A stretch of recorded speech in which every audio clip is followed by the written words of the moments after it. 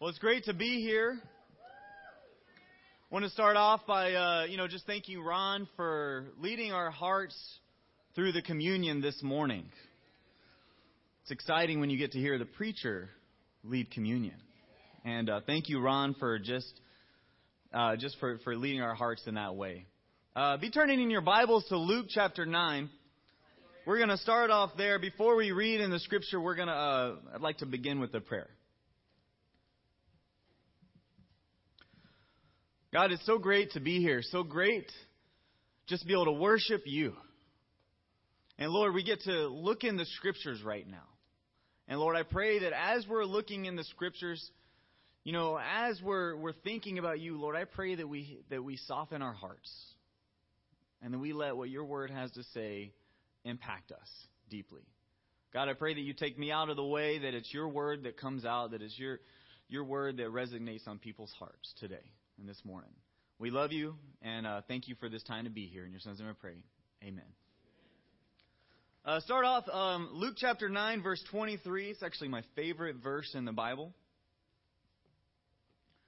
Jesus said to them all, "If anyone would come after me, he must deny himself and take up his cross daily and follow me.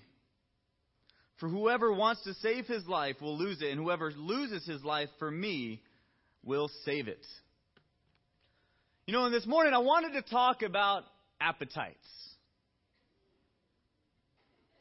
Appetites. We started off with Luke 9 because self-denial is necessary to Christianity. And one of the things that we have to deny ourselves of is our appetites.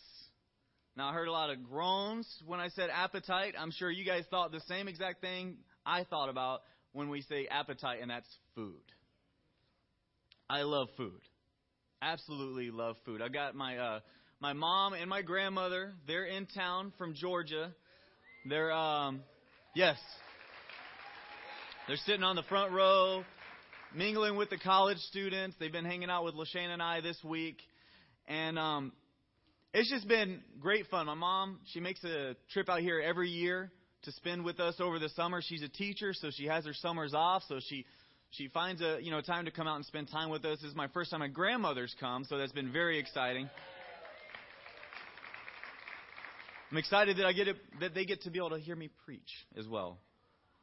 One of my fondest memories as a child was on holidays. We would all gather. There was no agenda. There was no pre-planning. There was no where are we going to go. We just all knew we're going to grandmother's. That's just the way it was. Christmas, we're going to grandmother's. Easter, we're going to grandmother's.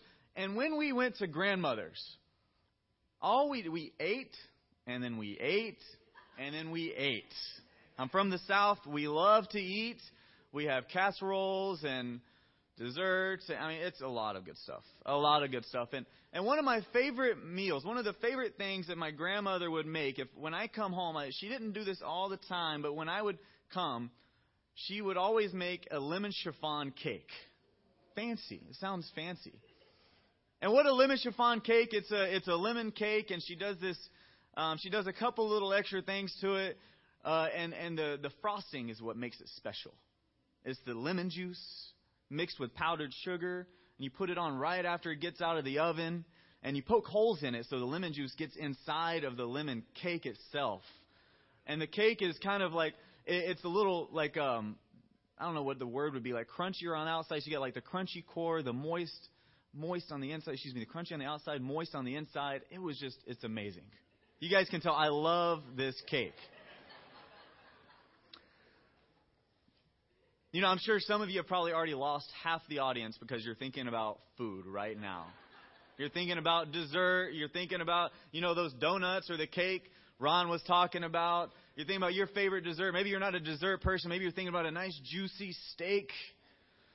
We had steak last night with my mom and my grandmother. It was amazing. But appetites, they just have a way of getting our attention. Okay, so if I've lost you already, come back. Please.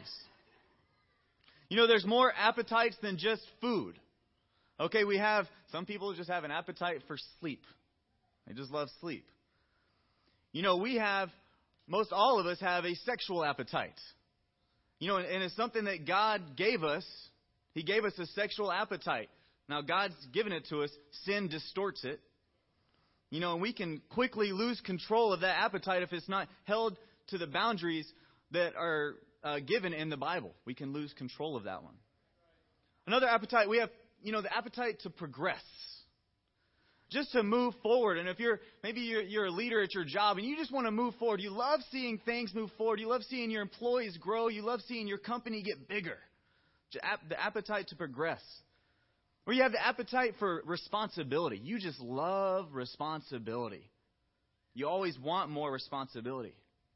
I know many of us have the appetite for respect. We crave respect. The appetite to win. Some of you just can't stand losing. I'm one of those people. I love winning.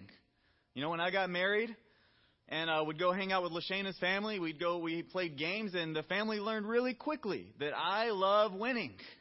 And I'm very competitive, and I'm very sneaky, and when I win, I'm going to, you know, just kind of like, I can't wait till it's my turn because I know I'm about to win this board game. Have an appetite for winning. Some of us, we have an appetite for love. We just desire to be loved and accepted. Some of you have an appetite for fame. Right now, I'm preaching right now, and all you're thinking about is I can't wait to get to 1,000 Facebook friends or 2,000 Facebook friends. Or, man, I only have 50 likes on my Instagram picture that I posted this morning. What's up with that? Did nobody check their Instagram this morning? All you want, you just love being rewarded or recognized, and that's your appetite. You want to be famous. You want to be recognized. You want people to see you. And some people, we just have an appetite for stuff, for things. You know, maybe women, I don't get this one, but the shoes and the clothes. I mean, it's just, I can't explain. But for guys, we have our gadgets. I can't always afford the newest gadget, but I always know about the newest gadget. You know, we have all different appetites. And most of these are not going to go away with us. And that's not what I'm talking about. I don't want to talk about getting rid of your appetites. I want to talk this morning about how to control them. Like Luke 9:23, he just says, deny yourself. It is necessary, if you want to be a disciple, if you want to be a Christian, it is absolutely necessary that you learn to control your appetites. And they have to be controlled in order to be a Christian, because our appetites, they only really have one word, and that's more. Appetites want more. You know, and I have really two points about appetites that I want everyone to walk away with today. And then we're going to spend most of our time in Genesis chapter 25. But two things that I want you to walk away with is, one, appetites are never fully and finally satisfied. Our appetites are never fully and finally satisfied. You can go eat a huge meal, and if somebody brings around the dessert plate and you're like, oh, yes, I'll take some of that. You know, I took my mom and my grandmother to BJ's while they're out here because I wanted a Pizookie. But of course I had a meal before the Pizookie. You know, and then you can have coffee, and your body's telling you you're full, but a couple hours later, what do you want more of? You want more food. You're never fully and finally satisfied. And that goes with all these other appetites that I just mentioned. And the other thing I want you to walk away with is your appetite always whispers now, and it never whispers later. When you go to the store, or like maybe go to the car dealership and you're on the car lot, your appetite is not saying to you, wait a year.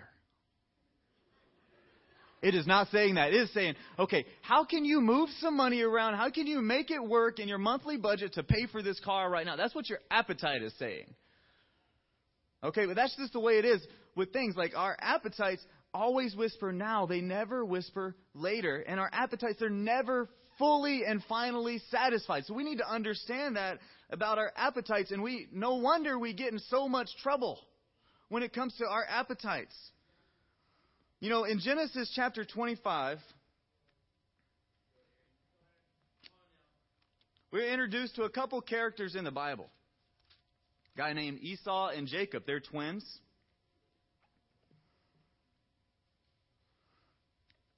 And Esau, let me describe Esau to you.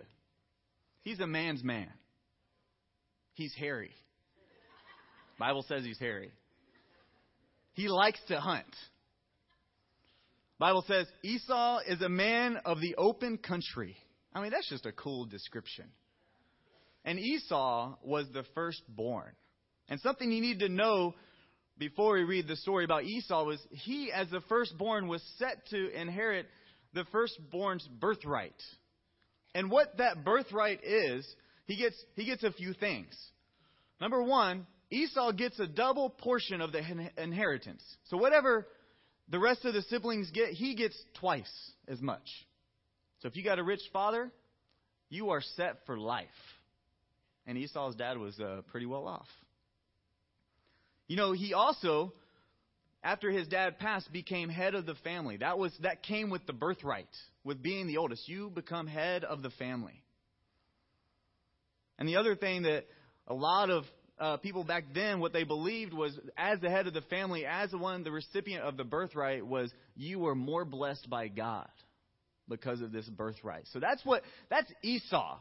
Man's man, liked to hunt, a man of the open country. His dad favored him, and he had the birthright. I mean, he had everything working for him. You know, you look at that and you're like, man, I want to be Esau. And then you got Jacob. He's the younger brother. He's the younger twin. He came out after Esau. He liked to stay home. The Bible says he stayed in the tent, around the tent. He liked to stay home a lot. He liked to cook. He was kind of a mama's boy. That was Jacob. Okay, kind of a mama's boy. Hung out with mom. Mom liked him. And dad liked Esau. That's the two that we're dealing with. And I want to pick up in Genesis chapter 25, verse 29.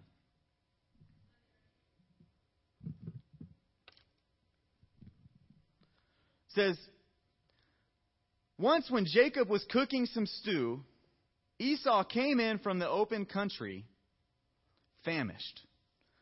He said to Jacob, quick, let me have some of that red stew. I'm famished. And Jacob replied, first, sell me your birthright. You know, Esau, he comes in from hunting, doing his manly thing, and then it says he's famished. And he goes up to his younger brother, and he asks for something. Now, I don't know about you guys, I'm the oldest of four. So I recognize this dynamic. If you're an only child, you might not recognize this. Bear with me here for a second. But the older brother never needs something from the younger brother. Right? The older sibling, really, it's rare when it happens. The older sibling really doesn't go to the younger sibling. Normally it's the other way around. You know, but this time, Esau comes in. He's had a long day. He's famished, it says. And he asks Jacob for some food. And Jacob thinks of the thing at the top of the list. Okay, you want some food? What is the biggest thing that I want? I mean, he shoots for the moon. He says, all right, I'll give you some food. All I want to be richer than you. I want to be more powerful than you. And I want more blessings in you. I mean, fair trade, right? Right? I mean, we laugh at that because we understand what a birthright is and what he really was trading. This stew for your birthright. I mean, who would do that? And the answer to that is, you would. And so would I for the right bowl of stew. You know, someone comes along and it's a relationship or it's a job, it's a choice, and they put it in front of you and they say, all you have to do is you have to trade your family, you have to trade your integrity, you have to trade your future, your relationship with your kids or your wife or your husband, you got to trade your relationship with God or your salvation for this bowl of stew. You can have what you want now, but you'll have to give up something later. You know, we can look back a lot of times in our own lives, and we might even know somebody else that they've made this trade. in seasons of their own life. I know for myself, I can look back at seasons of my life where I've made this trade and regretted it. And if we're not in the right place spiritually, we will make that trade every time. You know, Jacob says that in verse 32. Esau, I don't get this, but he says, look, I'm about to die. What good is the birthright to me? You ever said that? I am so hungry, I'm about to die. I mean, Esau, you just walked in from outside of the camp. You walked into the camp. You walked into the tent. You have enough energy to talk to your brother and have this conversation. You're not about to die, Esau. We know that. It's a figure of speech. But he is about to die. You know, and see, that's what happens when we're not focused on our relationship with God. When we're not walking closely with God, we get tunnel vision when it comes to our appetites. And we think to ourselves, I have to have that. This is the answer. And we have to remember that our appetites are never fully and finally satisfied. And that your appetite wants something now without thinking about the later. And when you have that tunnel vision, you will make a bad trade and you'll have a bad reason to go along with the trade. I mean, Esau wasn't about to die. You know, the story, well, one thing about Esau that we need to know is that tells us where he's at. In Hebrews chapter 12, you can just write this down, verse 16.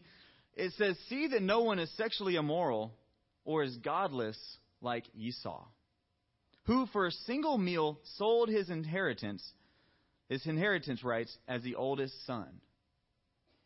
You know, it tells us where Esau was. He was godless. And if we're not centered on God, if we're not centered on His plans, then your appetites and their strong cravings will take you out every time. You know, the story goes on. Jacob, in verse 33, Jacob said, swear to me first. So he swore an oath to him, selling his birthright to Jacob. Then Jacob gave Esau some bread and some lentil stew. He ate and drank and then got up and left. And so Esau despised his birthright. You know, Jacob said, hey, I want it in writing first, Esau. I want it in writing. Swear to me. And this is the part of the story where I just wish I could go back. I just wish I could go back and have a little conversation with Esau. And just pull him aside. Hey, Esau, before you make this trade, Esau, before you go here, let me talk to you. Can we go inside the tent really quick, Esau, and have a conversation? Esau, this is going to be hard for you to imagine, but I want to tell you what you're trading right now, Esau. You know, Esau, you're going to just imagine this, Esau. I know it's hard to imagine, Esau, but you're going to have 12 children. And they're going to grow up, and they're going to grow into a nation of millions.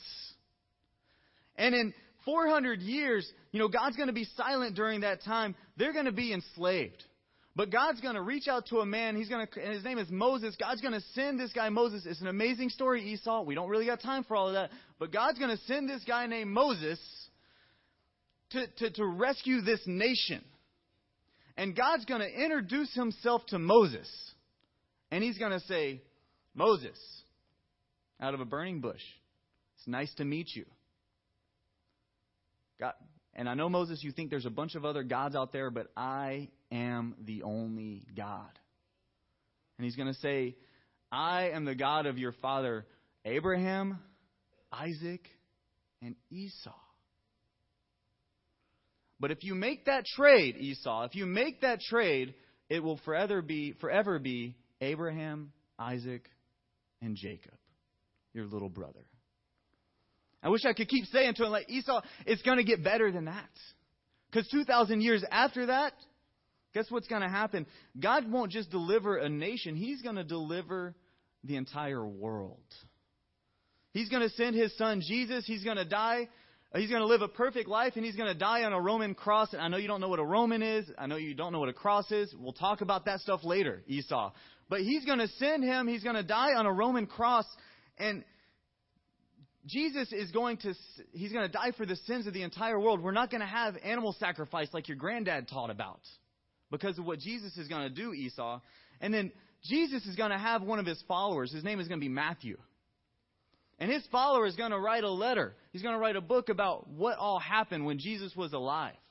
It's going to be the greatest story ever told. This book is going to be in circulation forever. It's going to be translated into many languages. Many nations are going to read this book. And the introduction is going to go like this. This is the story of Jesus, the Son of God. Abraham was the father of Isaac. Isaac was the father of Esau. You will be in the introduction of the greatest story ever told, Esau. If you trade all that, if you trade your birthright for that bowl of stew, it will forever be Abraham, Isaac, and Jacob, your little brother. You know, I'd want to tell him one more thing, Esau, one more thing. It would be better for you to starve to death than to make that trade and give all that up. But of course, we're not able to be there. We're not able to have that conversation with him. None of us can. We wish we can.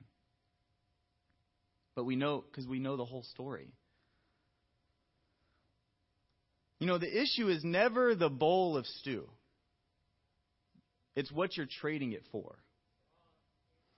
I want to ask you, what's your bowl of stew? What's sitting in front of you right now? Maybe it might be an opportunity. And if you take advantage of this opportunity, your career is going to go sky high. Your career is going to progress to levels that you never imagined. But you're going to have to trade some things. You're going to have to trade away many nights with your family.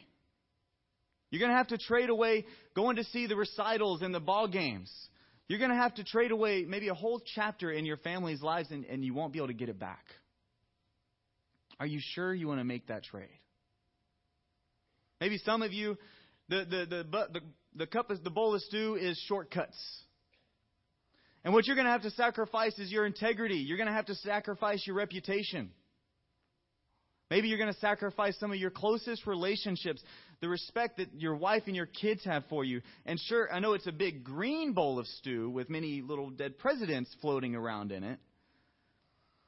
It's a very lucrative bowl of stew. But are you really willing to trade away your future for that bowl of stew? Maybe the bowl of stew is another person. It's a bowl of stew relationship. And you are sitting in here thinking right now, like, if I was with him or her, it would just be so much better. They are what I need. They complete me. That's all I need. They are going to be the end all. They are going to fill me up, and I'm never going to need anything else.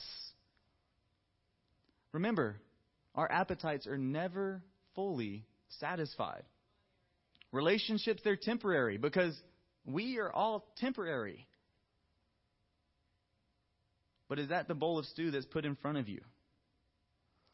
You know, the tragedy of this story with Esau is the stew was gone very quickly. Doesn't take that long to eat a bowl of stew. And the same can be for us. The things that we have an appetite for, a lot of times they're just temporary. And they're gone just as fast as that bowl of stew was for Esau. So what do we do? When we have that bowl of stew that's, you know, because we got this appetite that just, it's focused. What do we do? What's the solution? What was Esau not able to do? You know, Esau had an opportunity. Esau knew about something. He knew that God had talked to his granddad, Abraham, and God made a promise with Abraham that he was going to be the father of nations. And so Esau knew enough to know that there was something bigger at stake than just this bowl of stew. The problem was he was godless. He took his eyes off the prize. So what do? This is the hard part. You have to take your bowl of stew and set it on the table of God's promises. You know, and then when you do that, I want you to take a step back and look at the entire spread. Because on the table of God's promises, that bowl of stew isn't even a garnish. It's not even worthy of being there. Actually, when you really sit back and you look at that bowl of stew, you'll probably want to wipe it off the table. Because you're going to be able to step back and you'll say, I'm not going to trade my future. I'm not going to trade my family. I'm not going to trade their reputation. I'm not going to trade the potential to have a pure relationship one day with someone. I'm not going to trade my relationship with my children. I'm not going to trade my integrity, my financial security, the respect of my husband or my wife for this measly little bowl of stew.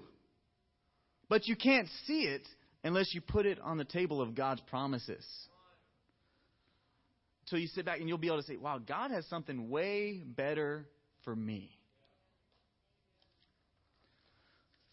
You know, go to 2 Peter chapter 1.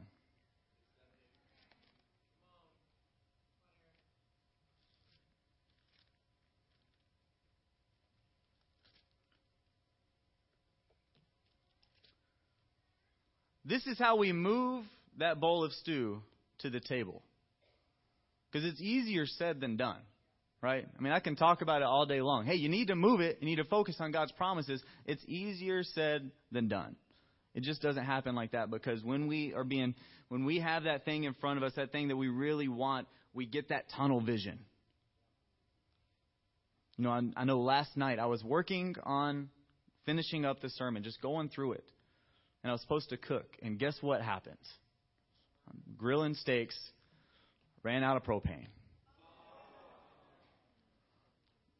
Yeah. Ran out of propane. And, I know the rule is you're supposed to have an extra propane tank with you at all times. And so I learned that. I've heard that, but I didn't do it. And all I could think about, I'm supposed to be finishing up my sermon notes. All I could think about was the steak. The food, and just the trouble that was like bringing me.